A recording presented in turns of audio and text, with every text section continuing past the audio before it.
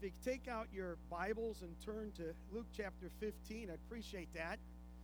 Luke chapter 15. If you don't have the message outline, you can pick that up right at the center doors at that ministry counter. It's a green sheet of paper. From the inside, good morning again, everyone. How's everyone doing? Good, good. Now that we've worshiped, our hearts have filled up with Jesus. There's one thing, as we're singing those songs, there's one thing that I feel very inadequate for in terms of my job here as the pastor of this church. Something that all my education and schooling to prepare me to do, neither did my years of experience, my decades of experience haven't made me any better at. That is to adequately proclaim the greatness of our God. I think I failed in doing that. I think I've completely failed in trying to describe who He is. I mean, how do you describe who God is? How do you describe the greatness of God? How do you capture the love of God when our vocabulary is so limited? How do we do that? How do we do that? God is, and His love is absolutely fantastic and amazing, right? There's nothing like it, the love of God.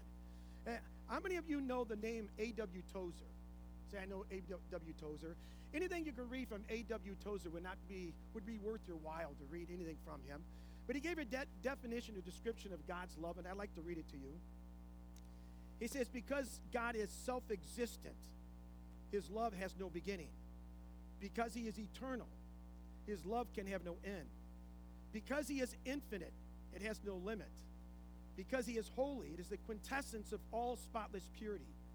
Because He is immense, His love is an incomprehensibly vast, bottomless, shoreless sea. When it comes to describing God to the extent of His love, I love what A.W. Tozer says here. He says, it is incomprehensibly vast, bottomless, shoreless sea is what he said. To even to the smallest degree, if we can understand and comprehend the greatness of our God, it brings us to our knee either in silent or jubilant worship, right? Amen? That we understand the greatness of our God. And this love of God is the model for us, that we're supposed to have for one another in this family of God, in this body of Christ. That's the model that we're supposed to have for one another here this morning. And we're starting a new series. It's called Important Values, if you've seen. And I want to share with you, if we could have on the screen, a church structure, what we want church to be, hopefully what we want it to be. And as you look at church structure, you always want the base of it. The bottom is always the foundation, is always the most important. And we can see that Jesus Christ is the foundation of the church. He's the foundation of everything that we believe and stuff. 1 Corinthians chapter 3, verse 11 says, for no one can lay any other foundation than the one already laid, which is Jesus Christ. That Jesus Christ is our message. He's our foundation.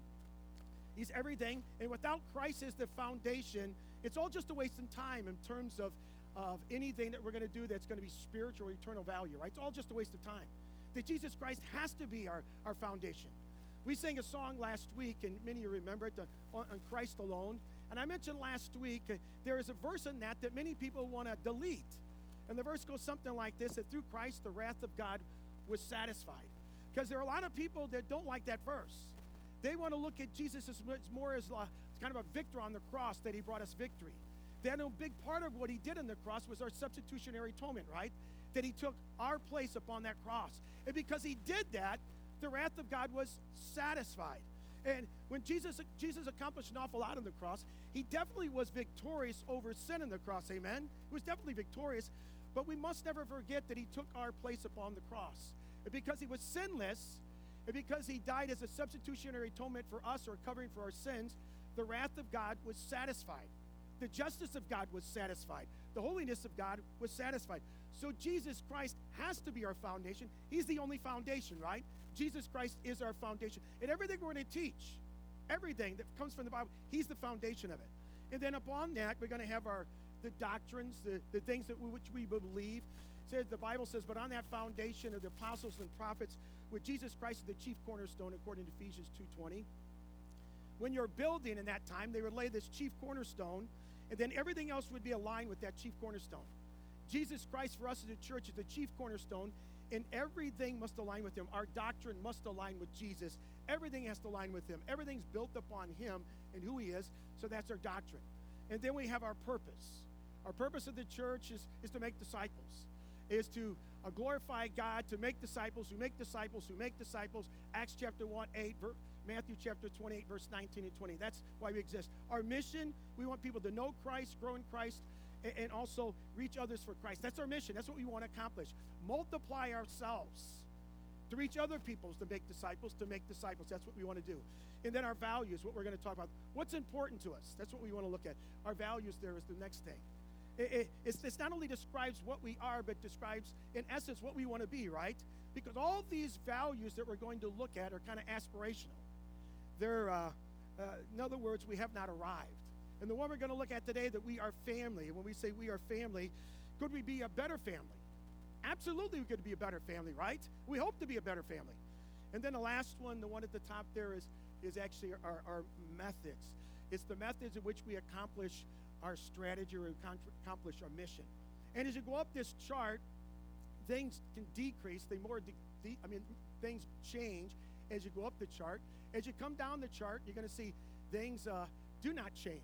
As a matter of fact, when you get down the bottom of this chart, Jesus Christ does not change, right? He does not change. Our doctrine does not change. None of those things change. But as you go up the chart, things might change. Over years, you might change the methods in which you do things, ministries you do and stuff, to accomplish your mission and stuff like that.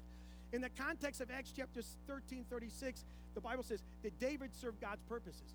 He was right, and for his generation, he was relevant, was David. And so churches have to be right, and they have to be relevant. But the most important of these, they have to be right. Well, but it doesn't mean it's an either or. It doesn't mean we don't have to be relevant either. At Crossroads, we want to be right, and we want to be relevant with our times, right? And there are some churches that are so relevant, they desire to be so relevant, that they have used culture to interpret Scripture rather than Scripture interpret culture. And as a result, they are very relevant in their times, but they lost who they are. In the sense of being right, that Jesus Christ is the foundation. They no longer have that.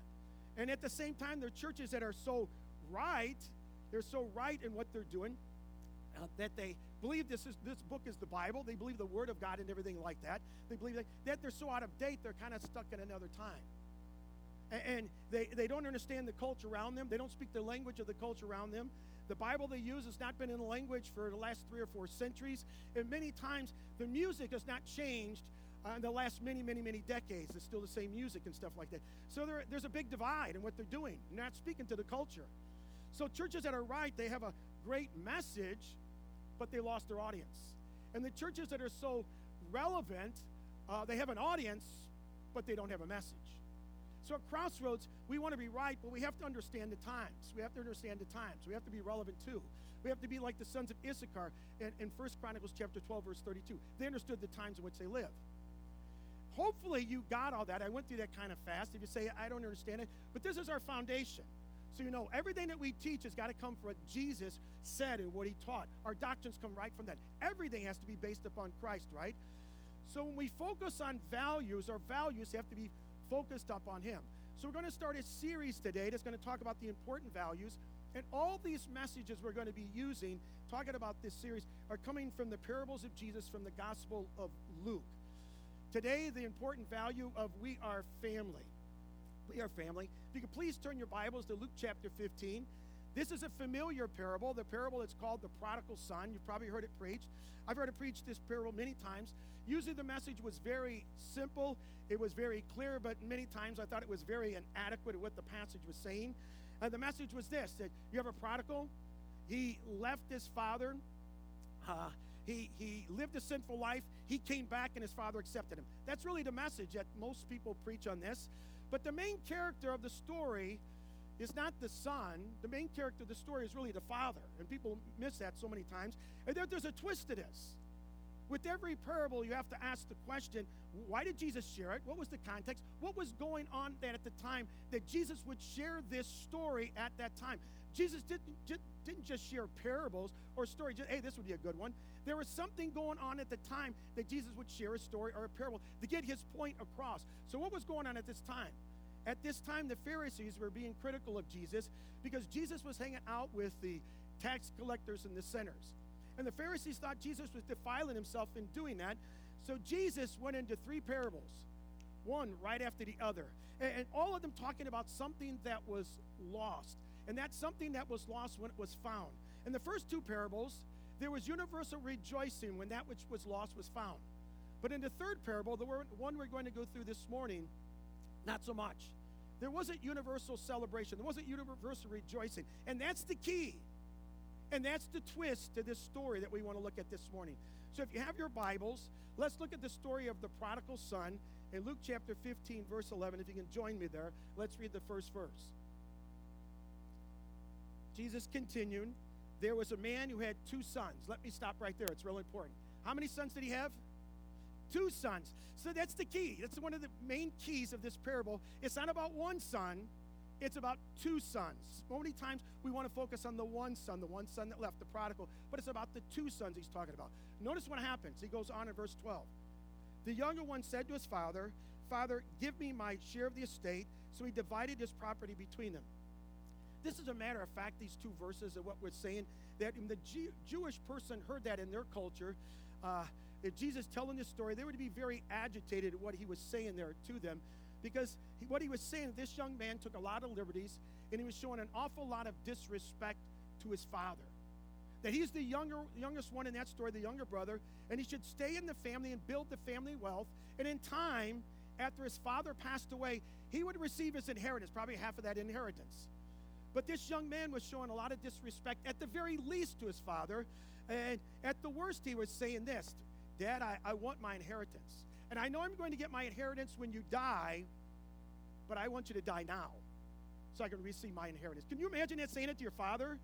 Saying that to one of your parents, but I want you to die now so I can receive my inheritance now. So perhaps he's showing a lot of contempt for his father, right, doing this. It is interesting what the father did, because you think this would be a wonderful time for the father. Said, son, you have no idea what you're talking about. You ever get that? You have no idea what you're talking about. You have no idea what you're doing. And you're saying, I'm going to be able to one day tell you, I told you so, of what you're doing here, because you don't have a clue. You don't deserve any of this yet. You're young. You need to kind of keep working and doing your thing and wait for your time to come, right? But that's not what the father said. That's not what he did here. The father divided up his inheritance, and he gave it to his son. Can you imagine that? Okay, son, you want it, I'll give it to you. And he gives it to his son. And what happens, this son, after many days, the Bible says he gathers that inheritance, and he takes off to a distant country. He leaves his father's household. The Bible said he squandered his wealth on wild living. I'm sure with the money, he had all kinds of friends, because when you have a lot of money and you're willing to spend, all kinds of people attract around you, because you've got able to do a lot of things. The Bible tells us the older brother later on will accuse the younger brother of spending the money on prostitutes, is what he says. So the younger brother goes and he does this, and he uses the money, the inheritance he received from the father, and he spends it. And now it's all gone. And at the same time, the Bible says there was a famine that came in the land, and something he couldn't control. He probably thought he can control it because he had all the money and the stuff and all this, but he couldn't control it. So a famine comes in the land, and now he's hungry, and he has no money. So he has to get a job. So he finds a job with the Gentile who had a pig farm. It had to be a Gentile because a Jew would not have a pig farm. They would not have it against the law. So he finds a job as a young Jewish man, which would be against what he believes, to be around that, against what he's supposed to be doing. So he has this job to feed pigs. Then he found out he had to eat with the pigs. So he's gone from being a son who had everything to now eating with the pigs. Let's pick it up at verse 17. When he came to his senses, he says, how many of my father's hired men have food to spare, and here I am starving to death? In other words, he's saying, my father's servants never have to worry about food, and here I am eating with the pigs and starving. That's what he's saying. So he goes on in verse 18. I will set out and go back to my father and say to him, Father, I have sinned against heaven and against you. He's preparing his repentance speech to his father to go to him and say, Father, I've sinned against God and I've sinned against you. And so he decides what the speech is going to be, so he heads back off to his dad. Going back home now. Let's pick it up. Verse 20 through 24. So he got up and he went to his father, but while he was still a long way off, his father saw him and was filled with compassion for him. He ran to his son, threw his arms around him, and kissed him. The son said to him, Father, I've sinned against heaven and against you. I'm no longer worthy to be called your son. But the father said to his servants, Quick, bring the best robe and put it on him. Put a ring on his finger and sandals on his feet. Bring the fattened calf and kill it. Let's have a feast and celebrate. For this son of mine was dead and is alive again. He He was lost and is found, so they began to celebrate. When I read this story, I think, man, what a coincidence that on the day the son decides to come back home, that the father happened to just be looking down the road to see his son coming in a distance. You think that's what happened? You think that's what happened? I can't prove this, but I'm a dad. I think every day that dad got up and he went down the end of the road, down the end of the driveway. He looked down the end of the road and looked for his son to come because his heart had to be broken for all that happened. First, for his son to ask for that inheritance. You don't think that hurt the dad? And then to hear how his son was living, the lifestyle, probably didn't surprise the dad. So I think every day that dad got up and went down the end of his driveway, down at the end, looked down the road to see if his son was coming, and coming back to the house, heartbroken even more, to get up another day to go back down the end of the driveway to look for his son. And some of you maybe have experienced that. Maybe some of you are experiencing that right now. You went through that. You know the heartbreaking of that, to wait for that child, looking for that child to come home. And now this day he sees his son. He saw his son coming from a distance. And this father has lots of time to construct that "I told you so" a speech, right? That you'd come crawling back to me, right? He has all kinds of time to prepare that speech, but that's not what he does at all. The father runs out to the son. And I want to make a comment about this because I thought about this. Everyone would know about the son. Everyone would hear about what the son did to the father. He would be a disgrace. People would love to get their hands on this son. How disrespectful. And him coming into town, he would be ridiculed, coming to his father's house. People may attack him. They may throw things at him. Who knows what they do to him? The Bible lets us know that the father sees his son coming from far away. He goes out and embraces his son. This is a very wealthy man. He had servants. So this father probably wore a robe. He was very dignified. Wealthy men at that time did not run, did not move fast. They didn't have to. He probably took his robe, tucked it inside of his belt, and ran out to his son. And now the ridicule would be at the father. What is he doing? He's going to accept his son. After all his son did to him, he's going to forgive his son and accept him back in that house. So the father would take the ridicule for the son. Instead of people looking at the son now, they're looking at the father, what he's doing. And the son arrives, and the son starts his speech. He says, "Dad, I've sinned against heaven, and I've sinned against you. I'm not worthy to be called your son. You just make me a servant. At least I would have something to eat," right? And the father stops him. The father interrupts him, put a robe on him, put a ring on his finger, put shoes on his feet. He embraces him. Get the fattened calf. Let's celebrate. Let's celebrate. See, the story is all about the Heavenly Father. It's all about the Heavenly Father, God the Father it's talking about here, how he is loving and how he is forgiving. That's what it's about. How God is loving and how he's forgiving. Now the twist. The twist of the story comes right here. Because unlike the previous two parables, there was universal rejoicing, and this one not so much. Here comes the twist, beginning with verse 25. Meanwhile, you can almost tell something's coming, right? The older son, was in the field. When he came near the house, he heard music and dancing. So he called one of the servants and asked him what was going on. "Your brother has come," he replied, "and your father has killed the fattened calf because he has him back safe and sound." The older brother became angry and refused to go in. So his father went out and pleaded with him. But he answered his father, "Look, all these years I've been slaving for you and never disobeyed your orders. Yet you never gave me even a young goat so I could celebrate with my friends. But when this son of yours has squandered your property with prostitutes comes home, you kill the fattened calf for him." Verse 32, "My son," the father said, "you are always with me, and everything I have is yours. But we had to celebrate and be glad, because this brother of yours was dead and is alive again. He was lost and he is found." What you would expect in this story would be universal celebration. Everybody is celebrating. The son has come home. But we find out the older brother is not celebrating. He's actually angry. Remember when we started this parable in verse 11? What did we say? There was a man who had two sons, right? One of them was prodigal. Oh, the other one was prodigal too, is what we find out. The other one's prodigal too. The one chased after his desires, his sensual desires, and was in deep sin. Well, we find out the other brother, the older brother, was blinded by self-righteousness, is what we find out was, thinking that he had done everything that his father told him to do. None of us do that, do we? None of us do everything that especially our Heavenly Father tells us to do, but he thought he did. I've done everything. I've done it perfect. I've done it right. Not only that, this older brother looked at the younger brother's sins as greater than his own. And this story is also about this older brother. His story's about him. That's why Jesus told the story was about the older brother. He wanted them to get across. It's about him, what I'm trying to get across. Because these Pharisees were complaining about Jesus, that he was hanging out with the sinners. They were the sinners, and the Pharisee says, we're not. We're not sinners.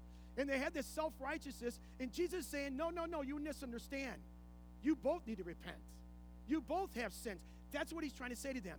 So which sin is worse? Which sin is worse? You be the judge. The sin of immoral living or the sin of being judgmental, clouded in your self-righteousness. Which one is worse? You decide.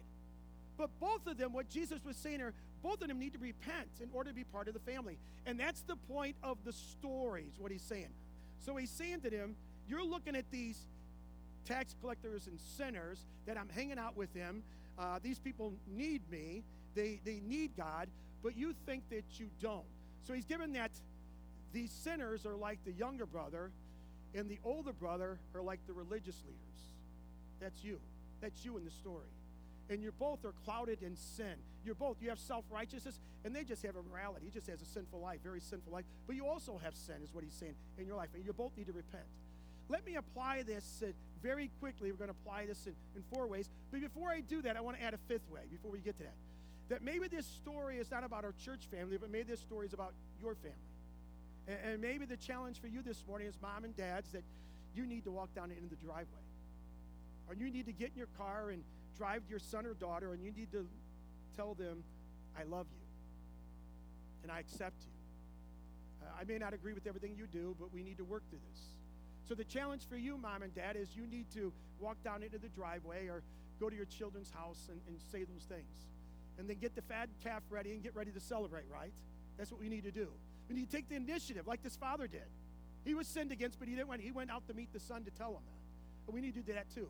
But 4 ways to apply this passage real quick. 4 ways. If you have your outlines, this is going to go real quick, so be ready. We have to recognize and realize how great God's love is for us. We have to recognize and realize how great his love is.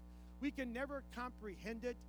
It's the bottomless sea and it's the shoreless ocean, as A.W. Tozer said. It's a perfect picture. The bottomless sea and shoreless ocean. We will never comprehend it, but that's the picture of love that we're supposed to have for one another in the family of God, in the body of Christ. That's the picture of love.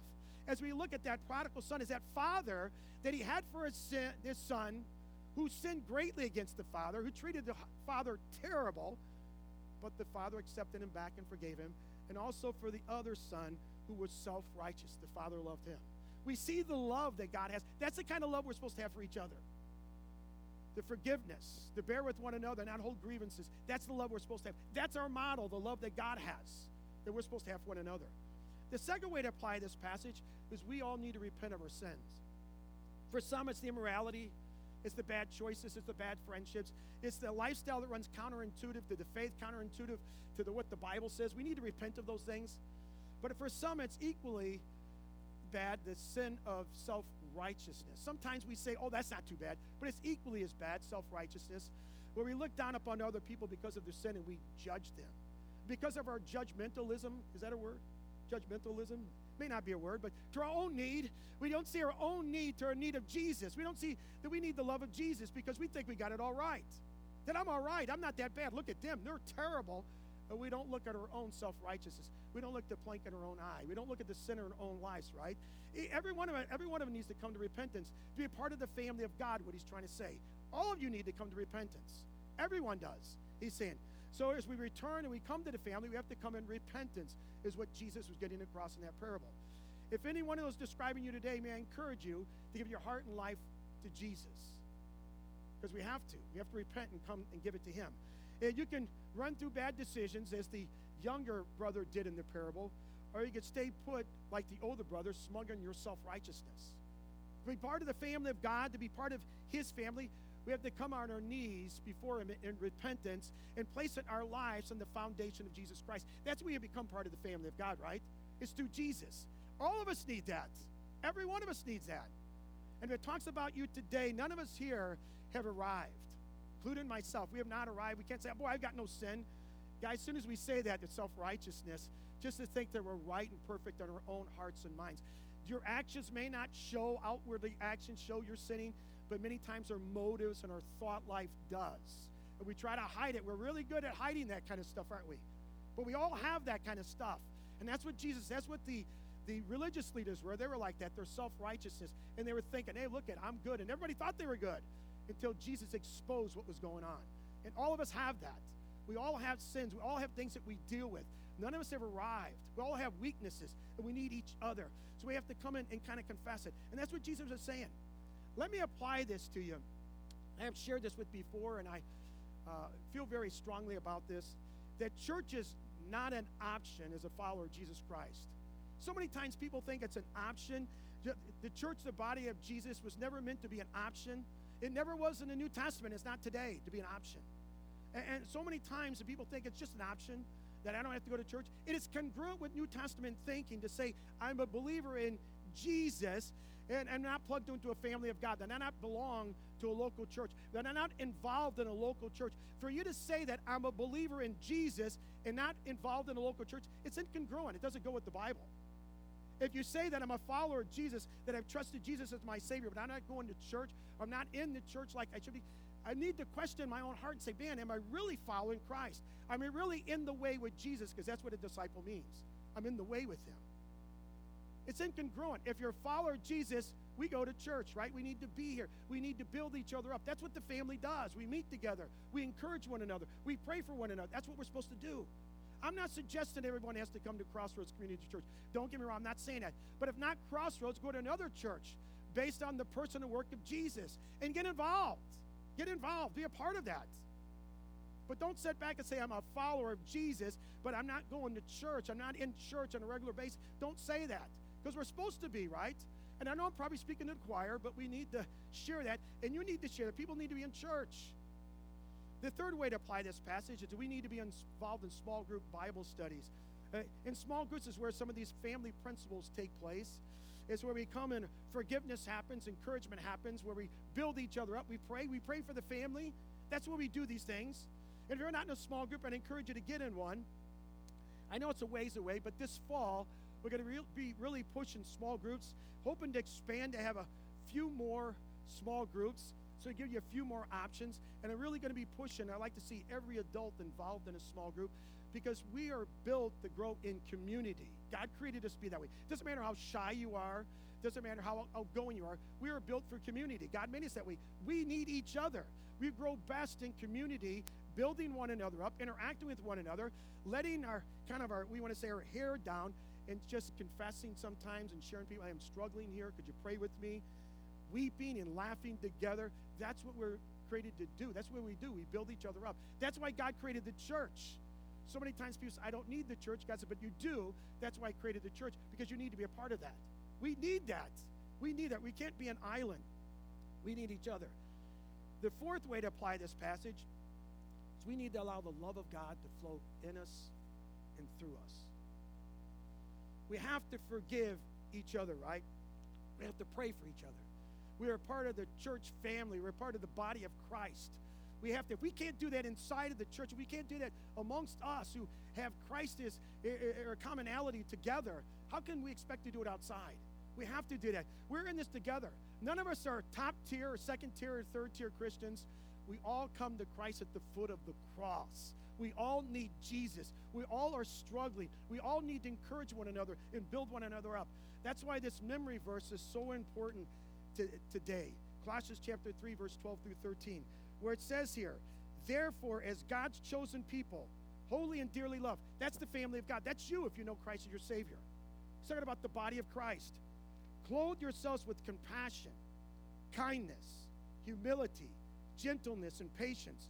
Bear with each other and forgive whatever grievances you may have against one another. That's family. That's describing what a family does. That's how it would be inside the body of Christ. That the family has that bottomless sea and shoreless ocean kind of love. The kind of love that God has for us is the kind of love that we need to have for each other. That's what family does. And we're to be family. the body of Christ. We're to love one another, forgive one another, not turn our backs on each other, not hold grievances against one another, but to love one another the way Christ loved us. And Jesus gave us a picture with the prodigal.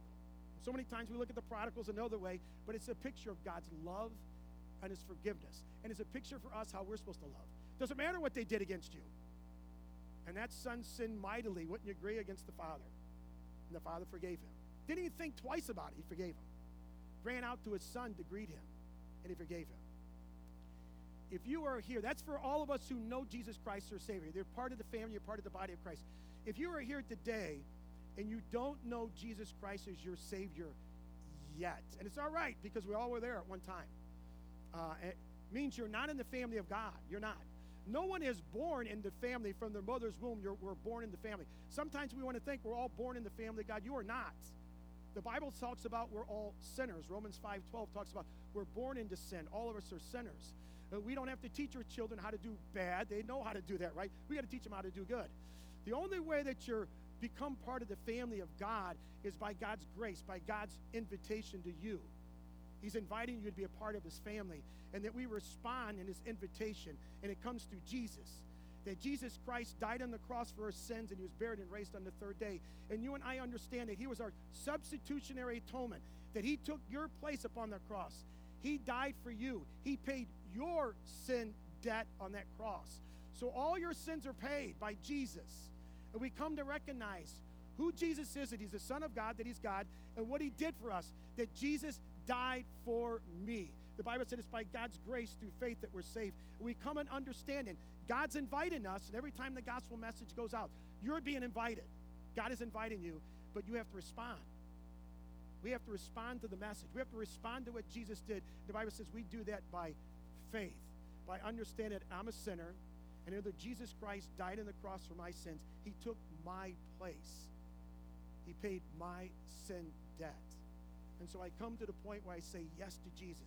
Yes, Jesus, I know I'm a sinner. I know Jesus died on the cross, so I accept him as my Savior. I put my faith and trust in the finished work of Christ. Put my faith in him. If you've never done that, please do that today. Please do that today. And once you do that, you become part of the family of God, right? And then all the things I said to you apply, that we're part of the family. But you got to be part of the family before you say, I am in the family. The only way to be part of God's family, there's only one way. It's through Jesus Christ. Jesus says, I am the way, the truth, and the life. No one comes to the Father. No one comes into God's family except through me, is what he was saying. There's only one way, and it's through Jesus. Amen? And if you haven't done that yet, don't sit there and do it today. Today's the day. If you have questions, please see me after the service, okay? Let's all take care of that, okay? All of us who know Christ our Savior, we're family. Let's act like family. Let's love one another. Let's encourage one another. Let's build each other up. Let's pray for each other. Not only when we're here, when we're outside of here. Let's encourage one another. Let's be family. And our picture is God's love for us. Amen? Let's treat others like that. Let's pray. Lord, we come and we praise you. We praise you because, God, you are good. You are so good. Lord, you are the master storyteller. When you tell stories, that amazes me. On the spot, you can make up the story. You have this story to share. And Lord, you are speaking past people, over people's heads, around people. I mean, the story is amazing because it was talking to all people, everyone. And it talks to all of us, where we are with Jesus. Are we sinners that need you as our Savior, Lord? Or are we stuck in our sins of self-righteousness so many times, Lord? So I pray, Lord, as the message went out today, that the Holy Spirit would not let it come back empty, that every one of us would realize where we are. Am I in the family or I'm not in the family? I've trusted Jesus Christ as my Savior. If not, Lord, help us to realize we're sinners in need of a Savior and we'd accept Christ. For all of us that are in the family, we praise God for being part of the family. Lord, it's not anything that we did, but it's everything that you did. That you sent your Son, and Jesus, you came and died on the cross for us. And it's only through Jesus, by your grace, that we're saved. By you dying for us, taking our place in that cross. So we come, Lord, and we're so thankful for what we have. But you brought us into this church, the body of Christ, this local body, and we're to be family. Help us to be the best family we can do. Lord, we have not arrived. We can be a better family. And I pray that only happens, Lord, not just by saying it. It happens by each and every one of us searching our own hearts and saying, how can I be a better family member? How can I treat others better? How can I encourage and love and show God's love and His mercy and His grace? How can I show God's forgiveness to others, not hold grievances against others? Because, Lord, each one of us needs to come and yield our hearts and minds to you. Before we come here, we need to pray and say, God, help me to be Jesus with my hands and feet, my heart, my emotions. Help me to respond with Christ-like actions and words to others. Lord, because in every one of us, Lord, we respond with how people treat us. Many times we respond negatively. But help us to be like Jesus. We respond with your love, your grace, and your mercy. And the first response we have is always forgiveness, always to build others up. Help us to be the family that you've called us to be. Help us to really get a glimpse of the love of God that you have for us. And may that be our picture of the love that we have for others. That we want God's love. And the way we want God's love to be over us, blessing us, that's the kind of love that we need to share with others. We need to treat others the way we want to be treated by God, the way we want to be treated by others. Help us to have that kind of mindset, that we might be the hands and feet of Jesus. Of everything we do, of everything that we say, all of our actions, all of our motives, we're thinking of others, that we may glorify you. Help us today, Lord. We may not have done this, and none of us arrived, that today we say, I'm going to make that stand today. I'm going to surrender my hearts and life. I'm going to make that stand to be more like Jesus as part of this family. Or maybe, Lord, it's for me, I'm going to make that stand today, and I'm going to call or go visit that son or daughter and tell them that I love them and I accept them. Let's work through this. Or maybe for them, it's the same person. It's that person that says, Lord, I'm here and I don't know Jesus as my Savior yet, and I'm going to trust Him as my Savior. Wherever we're at, Lord, if we're in our self-righteousness, thinking down upon people because of their sin, Lord, that you would just deal with us today. That would purify our hearts this morning as we ask for forgiveness so we can be that family member that you want us to be. And we can have the heart as that father had for his children, forgiving, bearing the grievances, not holding anything against anyone, but loving them and forgiving them and showing them grace and mercy. And to celebrate with them. Celebrate with them. So, Lord, help us to be, none of us arrived, help us to be people you've called us to be. And, Lord, we ask all these things in that wonderful, amazing name, in that loving name, the one who died on the cross for us. In Jesus' name, amen.